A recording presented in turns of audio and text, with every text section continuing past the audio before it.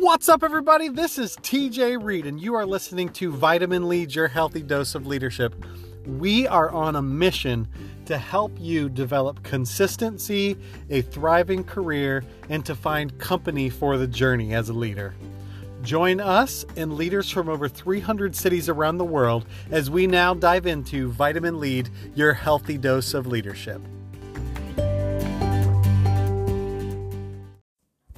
What's up, everybody? Welcome back to Vitamin Lead, your healthy dose of leadership. I'm your host, TJ Reed, and we are here at episode 181. Episode 181. Really excited to be sharing this one with you today.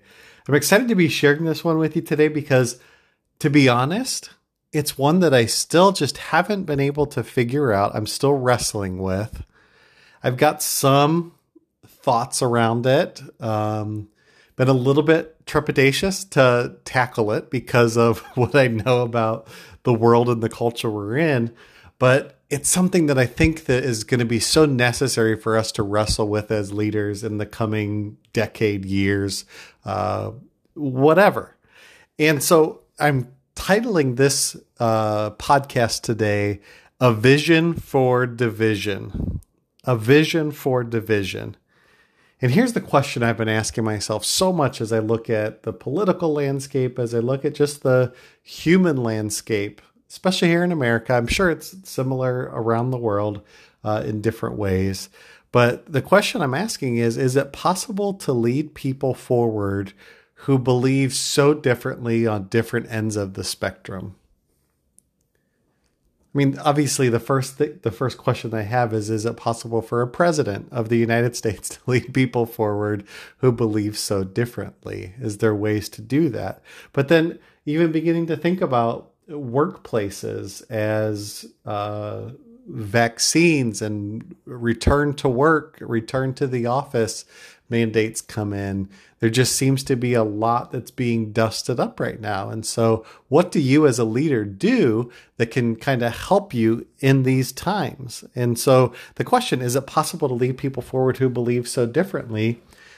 I just wanted to start to tackle. And so, as I said at the beginning, this is not going to be an exhaustive thing, but these are some things I think that can help build a bridge in the midst of division and divisiveness that so often happens. And so here's kind of my ABCs. I did them as ABCs. So the first one is affirm company values or affirm values. Because sometimes values are something that we can actually agree on when we don't agree on other things, right? Like I think maybe we spend so much time focusing on the things we don't agree on that we forget that there's things that we actually do agree on.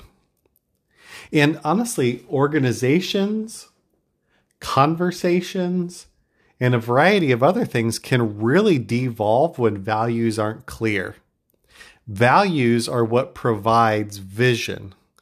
That's why the word division means two visions, right? Like there's got to be a way forward, and division happens when people devolve into their own opinions and we're not agreeing on the values of kind of where we're going. So with a lack of values kind of filling the void, it becomes very difficult for there to be a vision moving forward.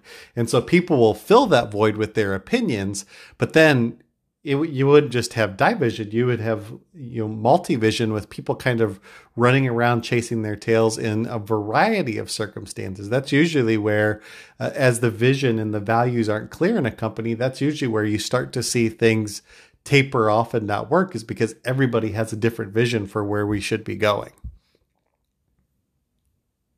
And truthfully, values also set a boundary for someone to opt out.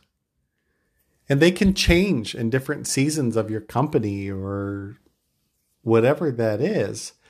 But ultimately, people need to make the decisions for themselves that, hey, if I can't support this, I shouldn't just be a willing detractor from these things. I should be somebody willing to help to either change it or I should go find a different job. And so, affirming company values is probably one of the first ways that I would say that we can have a vision for division in the work that we're doing. The second that I would point out is just building diverse teams. Building diverse teams. What a gift it is to have such a diverse workforce today in the world that we're in. And especially if you consider if you have the ability to hire people remotely, that you can get the best of the best and the best minds and people with diverse experiences to be a part of your team. So why wouldn't we leverage that? Why would we just have a monochromatic look at the way that we do things? Why not lean into the various backgrounds and experiences and different perspectives that people might have? I can understand that, like, maybe some people don't know how to go about that. The answer isn't just to put somebody that's from a different ethnicity in a token spot on a leadership team. The key is to do a great job listening to the diverse backgrounds and experiences, to provide opportunities where there may not be some, and to provide special opportunities to give people a leg up where they might have felt marginalized before in the company. And so finding ways to do that, to give call outs, to give opportunities for those sorts of folks. You've got to make sure that as you're building diverse teams, that people feel safe to share their truth. Now, caveat here. People can feel safe to share their truth. But if you want to build something, if you want to grow in this area with the people, those people who are sharing their truth, look for those who are also solution minded, that are willing to roll up their sleeves with you to make the company better, to make the business better in the work that you're doing together. Because those are the people that they're not just going to complain and then take another job next month because they're just so fed up with it. They're people that really want this place to be better. Look for those people to help you to build diverse teams and really lean into those company values together with you. So a vision for Division, affirm company values, build diverse teams, and then last of all, clarify commonality.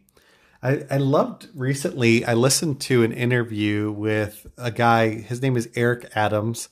He's running for the Democratic mayor of New York City.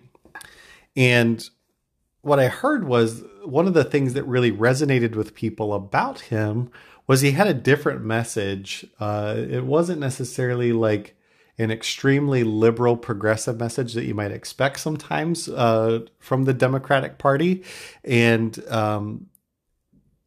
so his message was that both safety and justice can occur together. And this comes from his really specific background of what he describes as having had run-ins with the law and being beaten as a teenager by police officers, but then also making the decision that he wanted to be a police officer. And the thing that he worked as a police officer was bringing both safety to the neighborhoods that he was in, but also justice so that people didn't have to face injustices like he had to face as a teenager. And so, man, why can't both of those things exist together, right? Like that's what he's saying. And it seems like that message really resonated with people, clarifying commonality that I don't think that there's anybody that can disagree that those two things should exist together, should coexist together. And so it's key in this world we're in, where whether it's media or politicians or just anything wants to divide us, man, the meeting point for all of us, if we really want, is to clarify commonality. Now, I realize that there's some opinions people have that we're just not going to agree with, and that's okay. Like, we don't have to have commonality around racism or, can you imagine people saying, I think we can all agree that, that we all agree that murder's great. You wouldn't think that. There's definitely things that we need to all essentially believe about others to be able to find common ground there. And this is kind of what Brene Brown calls braving the wilderness. Braving the Wilderness. It's a great book. If you haven't read it, you should totally pick that book up. I think it's written for the time that we're in right now in our world.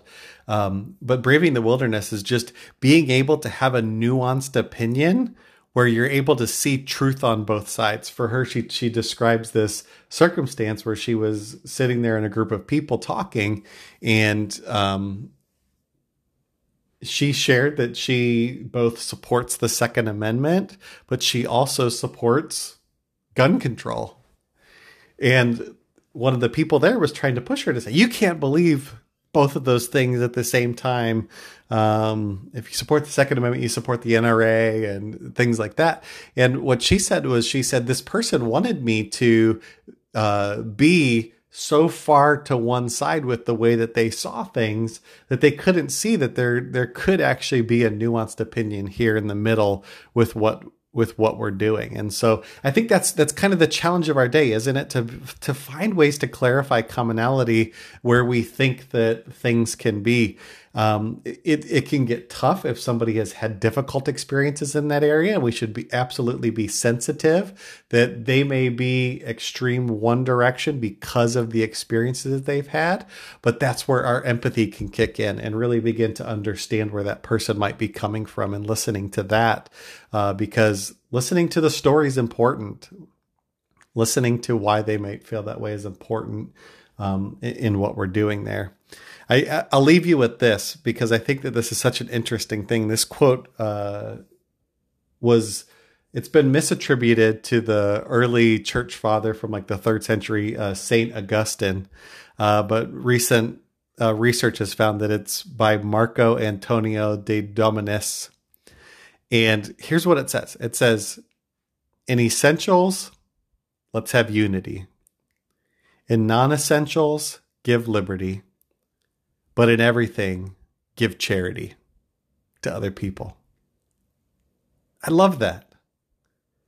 So clarifying commonality, finding the essentials that we can have unity on.